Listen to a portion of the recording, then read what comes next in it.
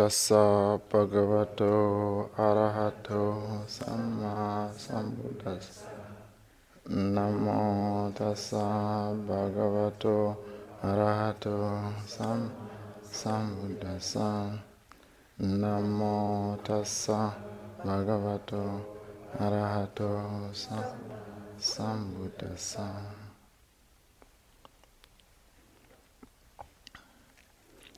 Dhamma friends, this evening I'm going to talk about arousing and balancing the 5 controlling faculties. That's faith, energy, mindfulness, concentration, and wisdom. It's more of a continuation of my talk last time that I could not finish. So the other time we're sharpening the spiritual faculties or controlling faculties. Now we are going to see how we can arouse them and also balance them if we have time. Now, you listen to all these Dhamma talks. It's amazing the capacity you have, actually. I'm really impressed, actually, to tell you the truth. I mean, each teacher comes and gives something, and it's like a buffet. These Dhamma talks are like a buffet, actually. So, people who go to a buffet sometimes they don't eat meat, vegetarian and vegetarians, gluten, all many things. So you don't have to take everything. And most of you remember when you're still offering me food. Those who offered me food, can you remember? I didn't take everything. I just took what was enough for me. So when we give these Dhamma talks, you have options. You can take everything, or just pick and choose, or don't take at all. In that case, give them to me. I love Dhamma. You can always give him back. I will take it to Uganda, my temple. Here's another buffet I'm going to offer to you. It's up to you what you're going to eat.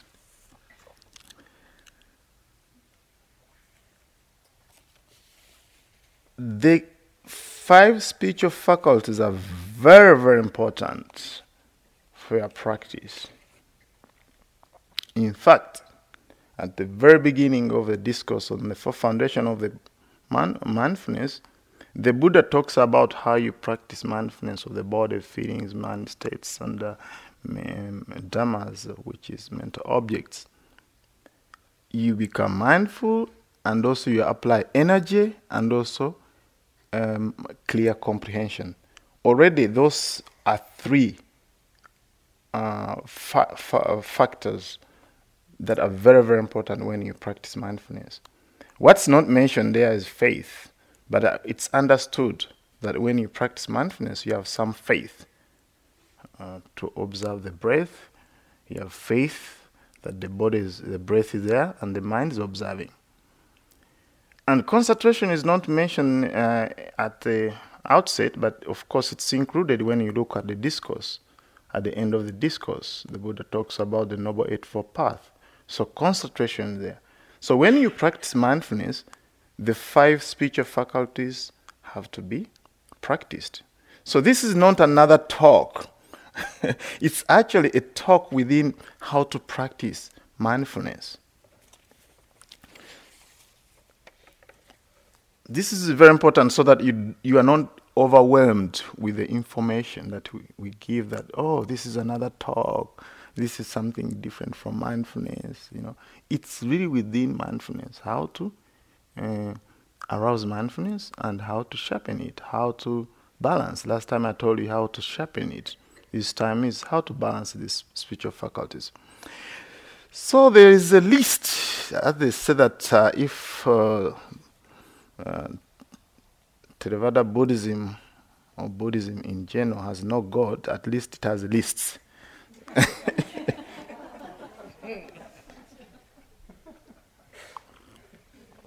And I love lists. You must have mentioned. You must have had all my talks are about list. Other teachers sometimes maybe they just talk one thing, but for me, list and list. So there's a list here. There are 27 aids of awakening or wings of awakening. 37 wings of awakening. And these controlling faculties or spiritual faculties, Indriya, keep on repeating themselves in that list. So there's a list of the 5 spiritual faculties and also a list of the 5 spiritual powers. So one is powers, there are 5, that's the one list, it has 5 items, it's called faculties. And then another list is called power. So what's the difference? It's the same word, using faith, energy. Here's a commentary helping us to distinguish between the 2 lists. So they appear 5 like Indriyas. So Indriyas, according to ancient commentaries, it's in the sense of overlordship, understood as overcoming as a result of overcoming distrust, laziness, that's also heedlessness, and distraction, and also this confusion. So the opposite, in other words, the opposite of faith, energy, mindfulness, concentration, and wisdom. Those are the opposites. You know? And then for the spiritual power, the Pali word is called bala. So it's actually in the sense of unshakability as a result of not being overcome by distrust, laziness, heedlessness, or forgetfulness, distractions, and also confusion. So this is a difference that we find actually. For me, it was baffling the first time I saw this list.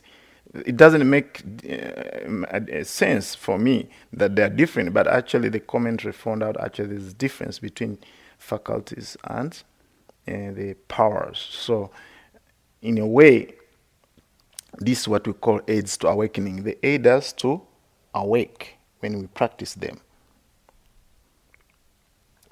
So in that sense, actually spiritual powers seem to be stronger than spiritual faculties. That's enough information, I think, for now. So one thing I like about staying in the United States, and also Europe, actually. I've been in Europe, I think, for 1 month, I think 4 months, actually, altogether. Around 4 months or 5. But I stayed more of my time in Africa and in Asia, 10 years. I've stayed in Asia for 10 years. And the United States, I've stayed here for over 10 years. So I have some idea of these cultures. What's impressive is Europe, Australia, and United States in the regard of health. The people I've met, at least in these places, they're very conscious about their health, at least physical health. And such information is very helpful for my talk because I got also very interested. In these countries, most people, whatever they eat, they know the content, and they have these supplements. They have vitamins, they have vitamin C, B, A, and also the food. When they go to buy their food, they're really discerning. Should I eat more vegetables? Should I eat more of these, more of these? In some places I've been, like in South America in general, maybe I think in Bolivia, and also in Africa, and many countries in Asia. At least the people I've met, they are not so much concerned about vitamins. They just eat the local food. And also specifically in Africa and Uganda, maybe South Africa not excluded, and maybe other countries that I haven't been to, but Uganda, the Sub-Sahara, people just eat their local food. They're not concerned about cholesterol. Actually, average Ugandan doesn't know probably what cholesterol is. Yes, so, and supplement, when I took my supplements there, they said, why are you taking supplements? You still also having stayed in America for a while. So I learned how to take supplements. So now, as a monk, I have a department that I've developed. Are you interested to know what Bhante does in his free time? I have what we call research and development department.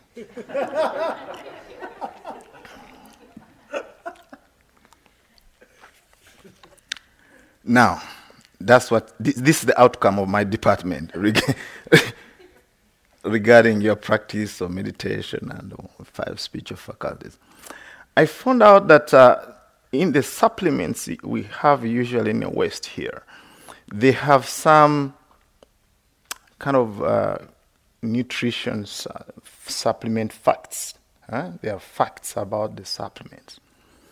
And recently I got zinc oranges, whatever the pronunciation, and it has it's with vitamin C, and it's gluten-free, and also it supports immune health. I mean, I didn't want all that, actually. I just had a thought, actually, kind of a bad thought after giving a talk recently in Cambridge. But then somebody offered it to me, but it was very interesting. According to my research and development, I found out very interesting things here. So here we go. It says serving size is 1 tablet. And then amount per serving and daily value, percentage-wise, calories, 5%. Carbohydrates, 1%. Zinc, 23%. Vitamins, 100 milligram. And then they say percentage daily value are based on 2,000 calorie diet. And then it's cholesterol, 0. No wheat, yeast, soy, salt, sugar, all natural products. Actually, some of them I read that they say that this is the above statement has not been evaluated by FDA. I don't know what it is. I mean, for me, it's amazing actually how people make all these things. So what I decided is to help all the meditators here to find out what are the nutrition facts of your meditation. Are you ready? Okay. The equivalent of serving size 1 tablet is each step, each breath at a time. Don't overdose yourself. And Joseph has put a sign there, each step.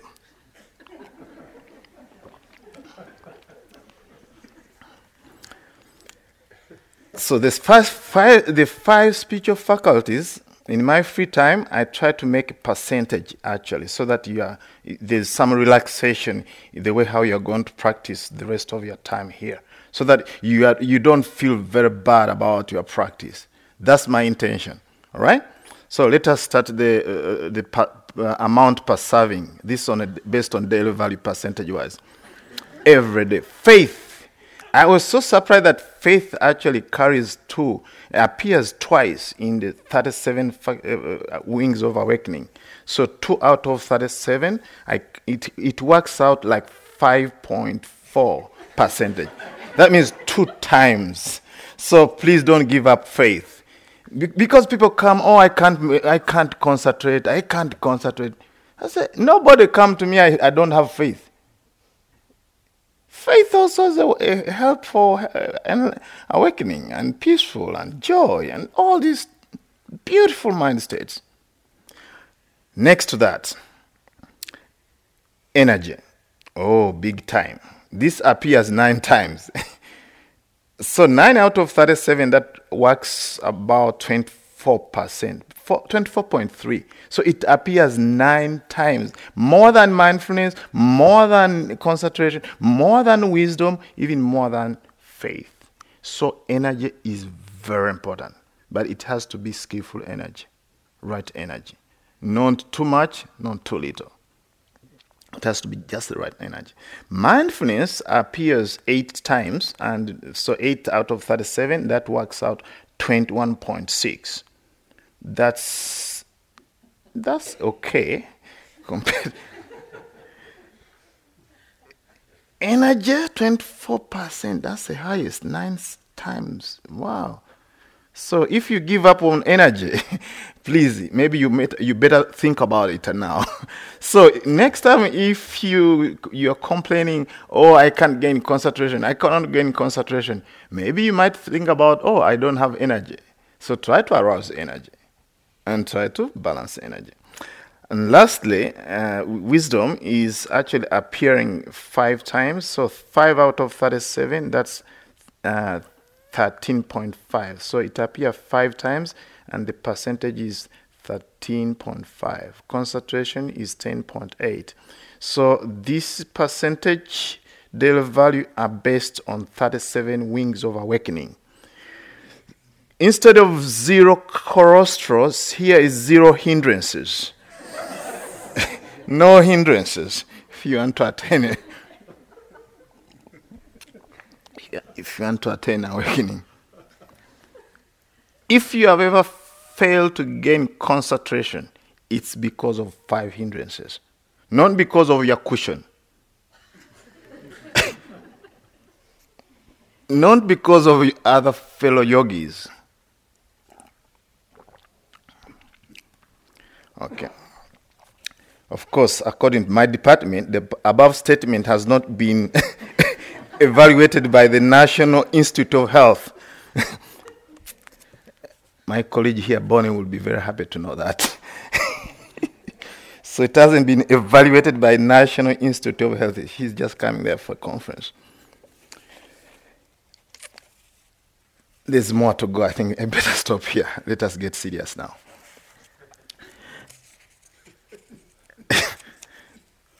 The 5 spiritual faculties are so important that I think you might want to make sure that each day you arouse them, each day, starting with faith. The function of faith is resolution.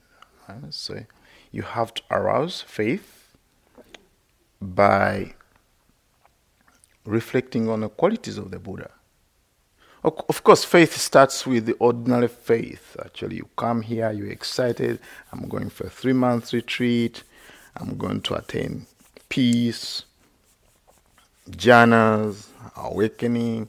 So this is wonderful, really, to have that faith. Actually, that's what keeps us going. But that's not enough. We have also to go for developed faith. As we practice, we develop faith and we get that experience. In fact, it's called internal confidence. With faith, we don't mean blind faith. Actually, here we mean faith and confidence. Pali word is saddha, but actually it doesn't, English word doesn't do justice to this Pali word, but let us just get contented with that, faith and confidence. Let us use it as a complex word. Last time I talked about reflecting on the qualities of the Dhamma. So any quality of the Buddha, Dhamma, and Sangha can arouse actually this kind of faith. Because when we have faith, then we can apply energy. Without faith, it's very difficult to arouse energy. It's actually the cause and condition for the arising of energy.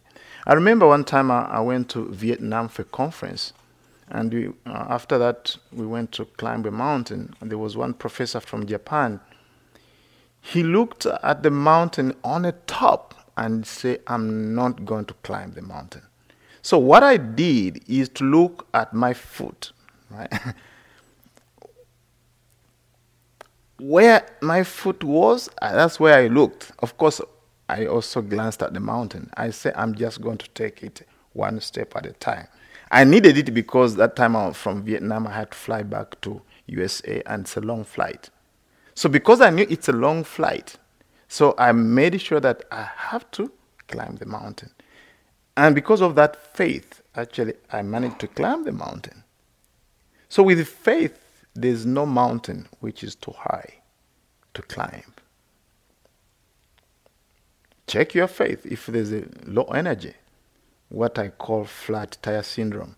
If there's no energy, flat tire, arouse faith, and you're going to have energy. This professor left, never climbed the mountain, because he didn't have faith in his capacity, his ability.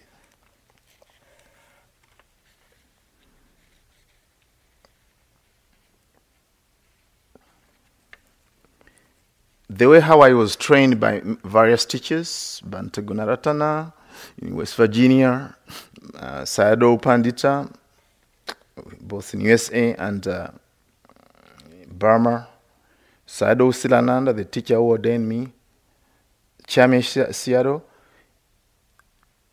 and all other teachers, even the tradition itself. It's amazing how they start their meditation.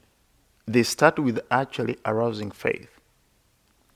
For instance, Sayadaw Pandita, the way he taught us at Forest Refuge, you take 2 minutes, that's how precise he is. 2 minutes and reflect on the qualities of either the Buddha, Dhamma, and Sangha. You pick what you want. And then metta, loving kindness. 2 minutes, and then you start your meditation. Sayadaw Usilananda, second senior to the Sayadaw Pandita, forgiveness practice, that was his starting meditation, and metta. Bhante Gunaratana, first metta, then the breath. The tradition has it already, that there's 4 protective meditation, starting with the qualities of the Buddha, Dhamma, and Sangha, then metta, then actually reflection on death that arouses spiritual urgency, samvega in Pali. Vega means speed, and sam, amplification. So you amplify your speed to awakening. So this kind of contemplation in the West is not very common, actually. Reflection on death. Right? Life is uncertain. Death is certain. Actually, death is the only thing that is certain. But most of us, we do the other way around. We think that death is uncertain and life is certain. Even when all people are dying, for us, we are not dying. Well, that's a delusion. So we try to practice like this. Actually, it arouses faith in the practice, and it arouses energy. Of course, also reflection on body parts that helps us to overcome attachment to the body of ours and others. So energy. Energy has a function of exertion. We exert energy. And if we want to arouse energy, we need to have what we call wise attention to 3 kinds of energy. 3 kinds of energy given in the Anguttara Nikaya, in the scriptures, is initial energy, especially starting with maybe noting, mindfully noting, mentally noting. So you start. That's the initiation of energy. And then you need to sustain that energy. So not only just note and just live. You just have to be continuous, sustain energy. You need to sustain your energy. And then wise attention to also another kind of energy, which is called non-stop energy. These 3 kinds of energy are very, very important for your meditation. And I think most of you remember how you learned how to ride a bicycle. How was it for you? Maybe here in the USA it's very easy. You have training wheels. But in Africa, it's so difficult. We have to learn how to ride a bicycle, not on a small bicycle, big one, adult one. I'm telling you, those 3 energies are very important. Because initially you start riding this bicycle and you fall off. And you think that you'll never go back to ride a bicycle. Because you really feel very bad about it. First, you're embarrassed. Another thing, actually, some kind of injury. But because bicycles, it's the major transportation, if you don't ride a bicycle, you have troubles. It's like here in the United States, if you don't have a car, and you must have a car actually to get around. But in Africa, especially in Uganda, you must have a bicycle. So you have to keep on trying. Even when it's so hard, because it's so heavy actually for us when we are still little kids, you have to keep on trying. Keep trying, keep trying. And the more you try, the better it gets. And then that's sustained the effort. And then you learn how to balance. And then you are no longer falling. You are no longer falling from the bicycle. But sometimes also you can fall. Yes.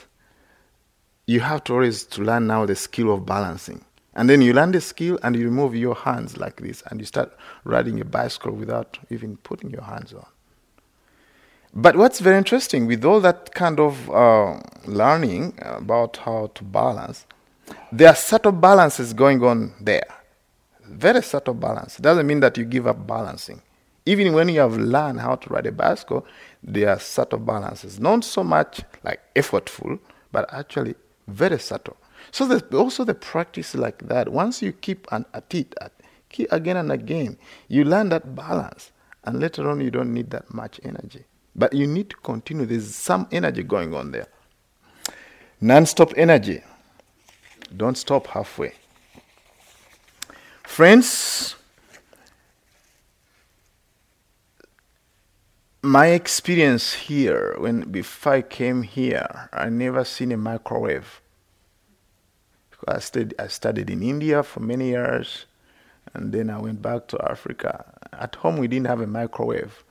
So to prepare a cup of tea, especially when I visit my grandmother, you have to go like 1 kilometer and downhill and get water. Bring the water, then collect firewood. You have to get firewood, and then you start it. Usually you get the fire from your neighbor, So there's a way how we keep the fire. Sometimes there's a matchbox, sometimes there's no matchbox. So then you get the fire, you start the fire, then it takes almost 30 minutes to have a cup of tea. Back then, when I was still young, now things have changed.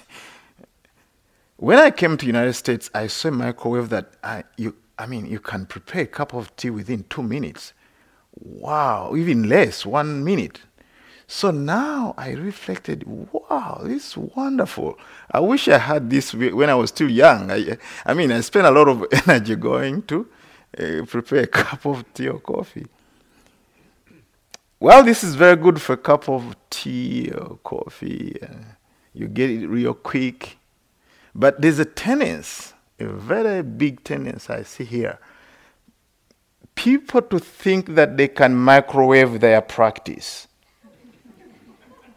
Big disappointment. Good luck. There's no microwave. At least I've seen. For me, in my practice, my friends, I struggled a lot with my practice. Not much of the biggest struggle I had is not even within the practice itself, but which practice can I do that is going to make sense to me? I was born a Roman Catholic, went to India, became a Baha'i, initiated in Hinduism, Sai Baba. Then I started get confused, got into the Sufism. Then I went to Tibet after seeing His Holiness the Dalai Lama. Then I heard about Mahayana as a big vehicle, and there's a Hinayana. I said, which vehicle should I take? This is too small I just need a big one. I spent time in Tibet for 1.5 months. I took time to figure out actually which path makes sense to me. For me, this pathway was not easy for me at all because I didn't have a guide in the very beginning. Until I figured it out. I figured out that, okay, insight meditation is a great path for me. And ever since then, I'm all set. Now, of course, also really coming into the practice of Vipassana, when I came for a longer retreat. I had to figure out how to deal with the pain. It wasn't easy. Physical pain for me, actually. Because I'm not used to sit. The way how I was brought up, I was not used to sit in that posture. So it was very difficult for me. So a lot of physical pain. So there's nothing really easy, actually. Full lotus? Wow. It took me almost 2 months to sit in full lotus. Every day I would say I'm going to use 2 minutes and sit in full lotus. And then a week I'll increase until 45 minutes, until 1 hour full lotus. Because I was meditating at Bhavan and Bhante Gunaratana, those who have seen Bhante Gunaratana, like this. Legs like this, and he goes like this, he doesn't go anywhere, he's so stable. I said, when am I going to sit like my teacher? And it was very painful. I could not sit even in a full lotus. I made a determination that I'm going to do it. If he did it, I can't do it. And it was so painful. But one time he was giving a talk. He told me how he himself, he started sitting in full lotus when he was 55 years or something like that. I was then when he was 12 years. I said, also he had to work on it? I said, no, I can't do it. If my teacher figured it out after 55 years, I can figure it out. So actually effort, you have to work on it. If you see the way you see Bhante Gunaratana when he sits, and anybody who sits in full lotus, you think that of course other people is very natural. But some of us, we have to really find out how we can do it. Yoga and all these things. So effort is very, very important, and determination is very important, constantly. For me, it didn't come naturally, as how our colleague here is sitting. I don't know whether it's natural, I don't know. Did you have to work on it? Sorry. Okay. I just want to have a living example of energy. We have to work on something.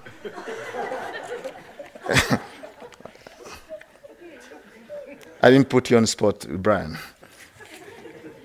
Okay, number 3, mindfulness. For mindfulness, we have to establish it. Establishment of mindfulness is very important. We have to arouse it. The way how to arouse mindfulness, it's mindfulness itself become a cause and condition for arousing mindfulness. One drop, one step, one breath, mindfulness. Then that will be a cause and condition for another mindfulness to arise. It won't come out of the blue. You have to work on it. Another way, inclining your mind towards mindfulness. So you have to make many, many signs. I give you a bumper sticker. You know also I love bumper sticker. That's part of my research and development. Mindfulness a day keeps dukkha away. That's the bumper sticker now you want to put on. It will help your fellow drivers, actually. So your car will be safe. So actually what we are doing, we are driving our mind, actually.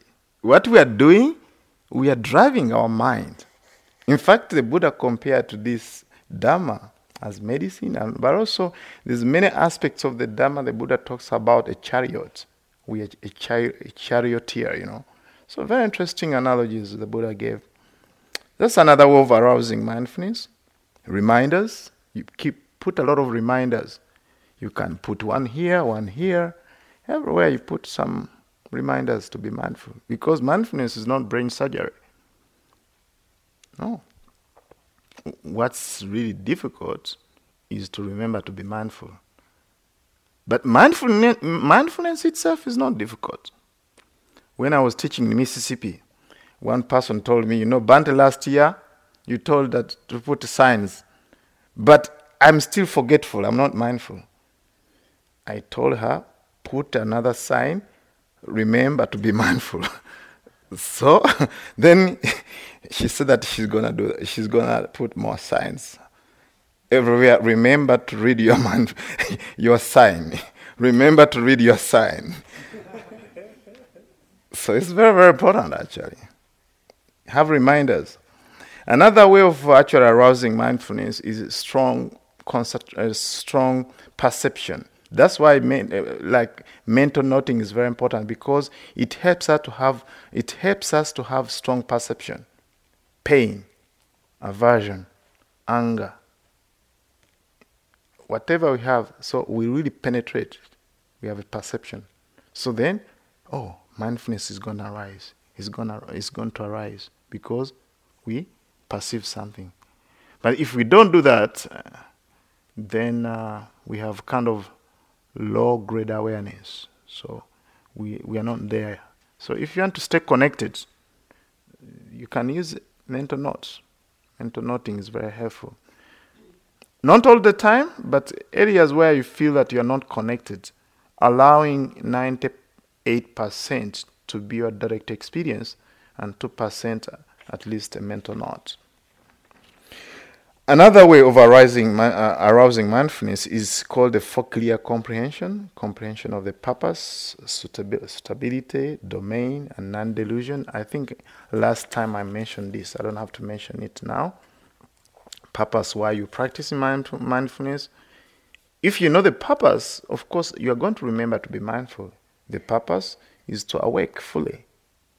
And remember that the things like happiness, removal of stress are just bonus, fringe benefits of practicing mindfulness. Really, we have to, I told you last time to shoot high. So you have to shoot high there. Then maybe if you get happiness and gladness, it's okay. But at least you have the highest objective to awake. Concentration, that's the fourth spiritual faculty. Samadhi, it's a fact of the mind that lands on the object of observation and it stays there. It stays there. According to Sadhu Pandita's book, he said that it has a future of non-dispersed and also non-scatteredness. This actually reminds me of an experiment I did when I was taking physics in Uganda. We used to have two lenses. One was convex, another one was concave. You remember this? I don't know. I never studied here. So we put it one time for me. This was fascinating. My teacher said like, put a paper like this. So we put a paper like this. So he brought a concave lens and put it in the sun like this. In Uganda, we have tons of sun, a lot of sun. So you put there like this, and then there was no effect. And then he brought a convex lens and then put like this. So the arrows like this went to the paper like this and focused on the paper, and it got burnt. I freaked out. Really.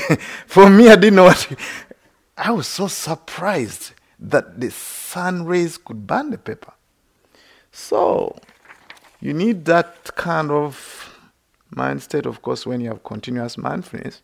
When it's continuous, it kind of collect the wholesome states of mind and they're together like this.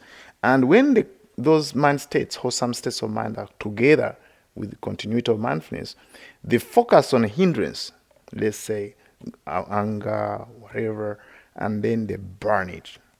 That's what concentration does. But it has to be aroused. It has to be aroused. And the word jhana, which is a meditative absorption, literally it means to burn. So it burns the hindrances, desire and all that. It will be burnt. So how to arouse concentration? It's steady attention. Steady attention will cause concentration. So one moment of concentration leads to another moment of concentration. It's not going to come out from nothing, so we need continuity of mindfulness. Friends, if you wish to gain concentration, you have to keep one mindfulness moment, one after the other. So that's how they're going to be strong. Of course, that's what we call Kanika Samadhi, which means moment-to-moment concentration. it has, of course, a nature of rising and passing away. So one moment after the other of mindfulness and moment-to-moment concentration, they all build up. And when they build up, they all come strong like that. An example I can give you is this. I'm putting on cotton here. One thread like this is so weak. Very weak, actually, one thread. I mean, if I get one like this, I can just pierce it and it breaks. But I'm telling you, because it's one thread after another, one thread after the other, they're so much connected that even when I do like this, I cannot cause a hole in this shirt. Why? It's because one weak thread is after the other. So even these small doses of mindfulness, when it comes one after the other, you gain concentration. So if you are feeling that you're lacking concentration, maybe you want to really slow down. You try it for 3 days. 3 days. Try to slow down and you become mindful every moment, every moment. On the third day, you'll be surprised. Write me a note if you can. You'll be surprised, actually. I've done it, actually. You'll be surprised how concentration is aroused.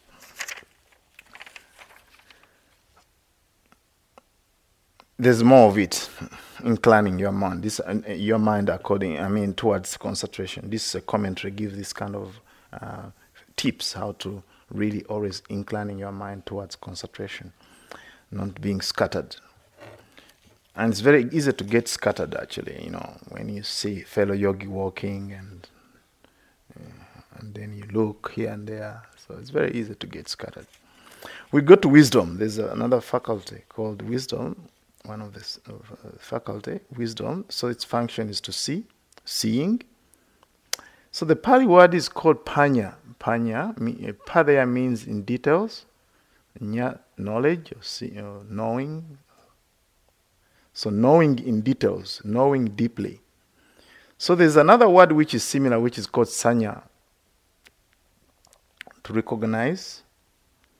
And there's vijnana, to know. I would like to distinguish these things, because in English we don't know what's the difference between knowing and what's the difference between understanding and all these things. So the Visuddhimagga, which is written by Venerable Buddharakkhita, gave a very good distinction between the three, actually, so that you can distinguish at least wisdom from other kind of knowing, like vijnana.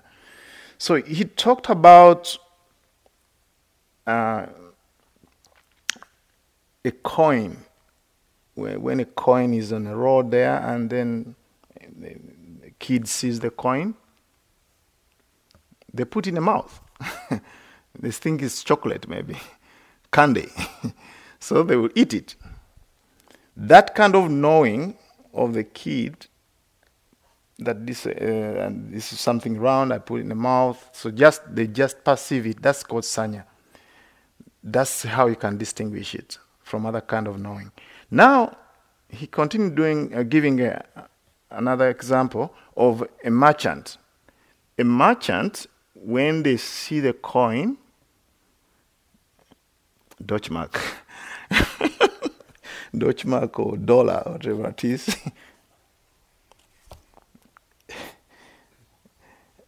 they think that we can make business, The merchants, when they see the coin, we can make business and prosper.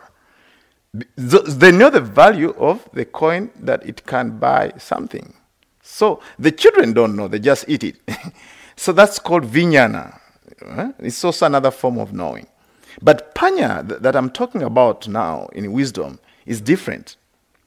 It means to see things in details. So now, according to Buddharakkhita, he talked about a mint, somebody who manufacture coins. When somebody who manufacture coin, look at the coin, they don't eat it. They don't talk about business. They just say, this coin is made of silver, 2% silver. the 30% this and that. So they can see details of the coin. So now you see wisdom. You shouldn't confuse wisdom with other kind of knowing, like even sampajanya, which means clear comprehension. There's even other knowing, which is called parinya, which is full understanding. There's even abinya. So all these things have nya, nya, nya, nya, nya. But actually, the thing that in Pali, when you learn Pali, it really goes straight to the meaning. English, you can get confused, but really, it's really amazing. Panya, sanya, vinyana, parinya, abinya, sampajanya. Oh, it's wonderful.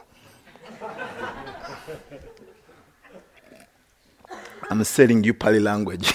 Pali 101. I mean, basic things you should learn, actually, because the Pali word goes straight to the meaning of the word. Now, how to arouse, of course, this wisdom is to start to see anicca, dukkha, anatta. That means impermanence, unsatisfactoriness, and selfless nature. Seeing the Four Noble Truths, suffering, its cause, happiness, and the way to happiness, the way to awakening. So when you do that, wisdom is going to arise. Seeing, understanding the law of karma, that will bring a lot of wisdom. Understanding dependent origination, that's also another way of arousing wisdom. So the dependent origination I'd like to offer you here, it's not the traditional one, but this is how Sadhu Pandita taught us, actually, dependent origination, is to really see it working in your practice, functioning in your practice. He talks about how you see the body affecting the body. For instance, when you press your foot like this, you feel some sensation of hotness. That's the body affecting the body. Then you gain wisdom. So then he talks about the permutation of the body affecting the mind. So this is very clear when we have an itch. That's a bodily sensation. And then the desire to scratch arises until it becomes life-threatening. We scratch. So you can see clear dependent origination there, body affecting the mind, right there. I mean, I know the tradition dependent origination. I mean, it's a very difficult link, but here the link is very clear between an itch and a desire to scratch. When you do that, wisdom can arise. How the intention to scratch arises, and how you want to scratch it. And then you remember, oh, mindfulness. And sometimes you can go back like this. I mean, and each can really be good ground for learning about the function of our mind. Such a small thing like that. You know? Small things matter a lot. One time the Dalai Lama said that if you think that small things don't matter, you sleep in your bed with a mosquito. You know that small things matter a lot. One mosquito, the whole night buzzing around. I'm not a fan of mosquitoes, actually. Yeah, so I got a lot of malaria in the past. So whenever I hear a mosquito coming, and no, unless you have never got malaria, but if you have got malaria and how it feels, malaria, so terrible, but they will remind you always. There's another link here also, mind. Actually, this link is about mind affecting the body. So that is very clear also, like intention to move. That intention comes from the mind. And then the body, it moves. So that's also another link of dependent origination. Not in a traditional way, but actually really seeing things at work in a very deep way. Because we can see intention arising in our mind, and then also the movement, so that we can actually connect what we call cause and effect. Now the body, the mind affecting the body. There's also another link there, mind affecting the mind. I think that's very common. Most of us, I think, are going through this, at least from my interaction. we are dissatisfied with our practice. We've been here for 3 months. We start evaluating our practice. No, I don't have enough mindfulness. I don't have enough concentration. I don't have enough this. Have I gained anything for all these 3 months? Then there's dissatisfaction arising in our mind. And when we have that, the mind affecting the mind, then there's aversion. Then we don't want even to practice. When we feel bored. There was a talk yesterday about boredom. So these links are very, very important. Body affecting the body affecting the mind affecting the body, mind affecting the mind. That's for me a wonderful practice Sayadaw U Pandita gave, because it kept me from the intellectual part of the other dependent origination.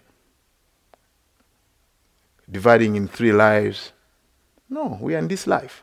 So it's very difficult to understand, but this brings the whole thing to practice and how wisdom can arise. Please, I invite you to see this in your practice, how these things are rising. Balancing. Let's go to balancing. Maybe this should be another talk, I don't know. Enough? What do you think? Enough? Enough. Huh? Maybe next time. I hope I don't overdose you, actually. According to my research and development department, it should not be overdosed. It should be just the right dose. Oh, what about it? We have 80 minutes, okay. Okay, balancing the speech of it's not overdose.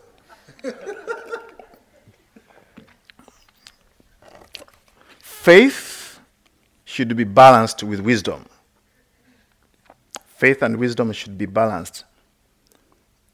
Because if you have a lot of faith and no wisdom, then you accept everything on a buffet. Because the buffet has been prepared by this person, Bhante. Because you don't have a direct experience, but actually you're just accepting everything. So that's very, very important. Wisdom, when it's in excess, then actually you start to intellectualize things, You are cunning, you reason things out, maybe you want even to think that the Buddha didn't figure out this thing. You become smarter than the Buddha. So you don't have faith in the Buddha, Dhamma, and Sangha. You just get some information and you say, no, the Buddha didn't study science. But for us, we are scientists. We know about this. Then you become very cunning. So in order to balance this, usually it comes from the beginning of the practice, not usually at the end, in the middle of this practice, but let me mention it. It's very, very important. If that's your problem, faith and wisdom, they're imbalanced. So the first thing is to really check your wisdom by try to boost faith so that they balance, like you can reflect on the qualities of the Buddha, Dhamma, and Sangha. And if you're a person who don't have enough wisdom, you try to listen to the Dhamma talks and learn from the Dhamma talks. Then practice what they are talking about. And then see how you can internalize it in your experience so that you are not superficial. Something that you really want to practice, and then it's from your practical experience. This is very, very important, actually.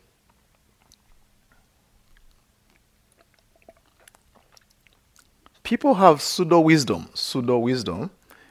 They read something, but they don't practice it, and they think they're wiser.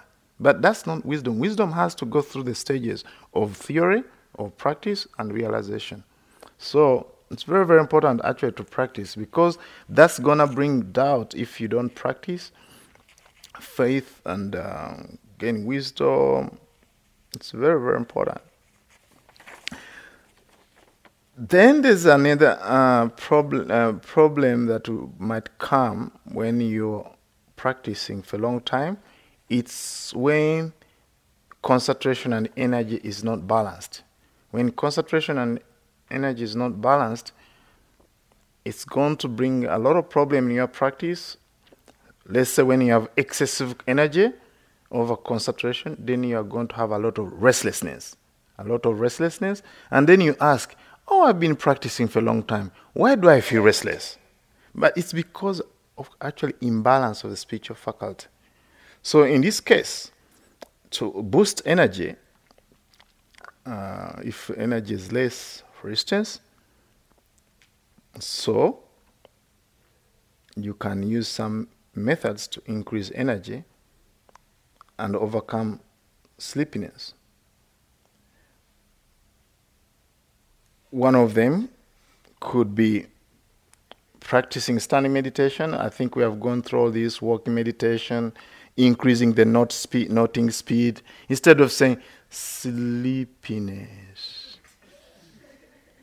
When sleepiness arises and you just say sleepiness, you're going to doze off. So it should be sleepiness, sleepiness, sleepiness. You really get serious about it. Right? So that can help. I've done some research and development again here. I found out in the scriptures there's no running meditation. But actually it can do the job actually very well. I don't know why this doesn't appear in the entire Tipitaka. They never gave the antidote to lack of energy as running. You run mindfulness. I don't say start running. Tomorrow don't run because I've said this. I'm just saying, according to my research and development, I found out that running can help you. You can use it at some stage, maybe in daily life, when at home, but here we try maybe keeping in a container, very more harmonious. Otherwise, our neighbor will be overwhelmed, seeing all yogis scattered here and over there, running into woods and all these things. It will be having an impact. The population is going to swell. Bari is such a small place, seeing all yogis all over, Neighbors are going to call the police. It's just people disturbing us here. You better walk slow and look down.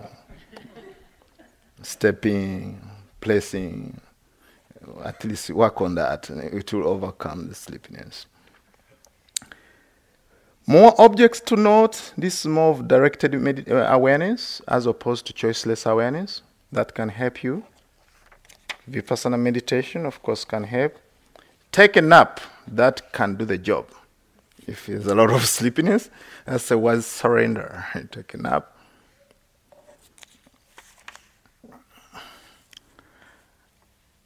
When concentration is less and energy is more, you go to the other opposite, which is restlessness. So the key is to reduce energy. That means, of course, the first approach is to really be mindful of restlessness. And then, in a practice of samatha meditation, concentration meditation, it can help you when you have a lot of restlessness because you want to raise concentration.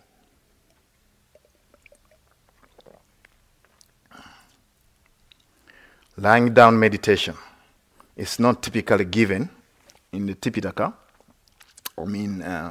As a posture, it's given, but as an antidote, is not given. Again, this is my research and development. Really, actually, Buddha gave actually the 4 postures of practice. But when you look at the list of how to overcome restlessness, it doesn't come up actually for some reasons. So, do lying down meditation. But of course, other teachers have talked about this, like one monk talked about this in Malaysia. So it's a very good way of practice. Choiceless awareness as opposed to choiceful awareness. So, step back and relax and just watch the show. This is connected to where the mind is like a sky and restlessness and worry is like clouds going through the sky. So just sit and just watch. Don't start looking for objects. Just watch, relax, cruise button approach. Just put a cruise button and just watch whatever arising without choosing anything.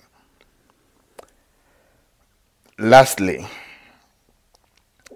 you need to reduce the object of noting. While sleepiness, you have to increase the object you're noting, you're observing. Here you have to reduce objects you're noting. Friends, this is enough for today. I hope you've got the nutrition facts. Let us sit for a moment or two.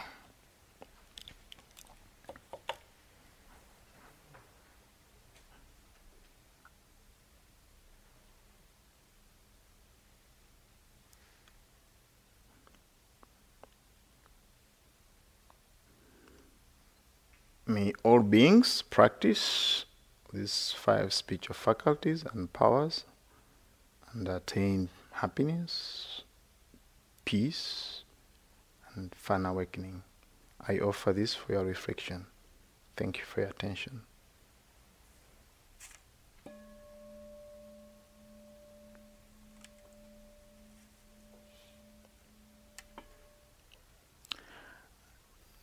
I request you to join my project, research and development, to find out how the Dhamma can be applicable to the West. All right? Thank you very much. It's free. You can join me anytime. If you come up with something, tell me how it can relate to the West. We don't want to use old similes. We want to use the current technology. Remember, supplements. Thank you very much.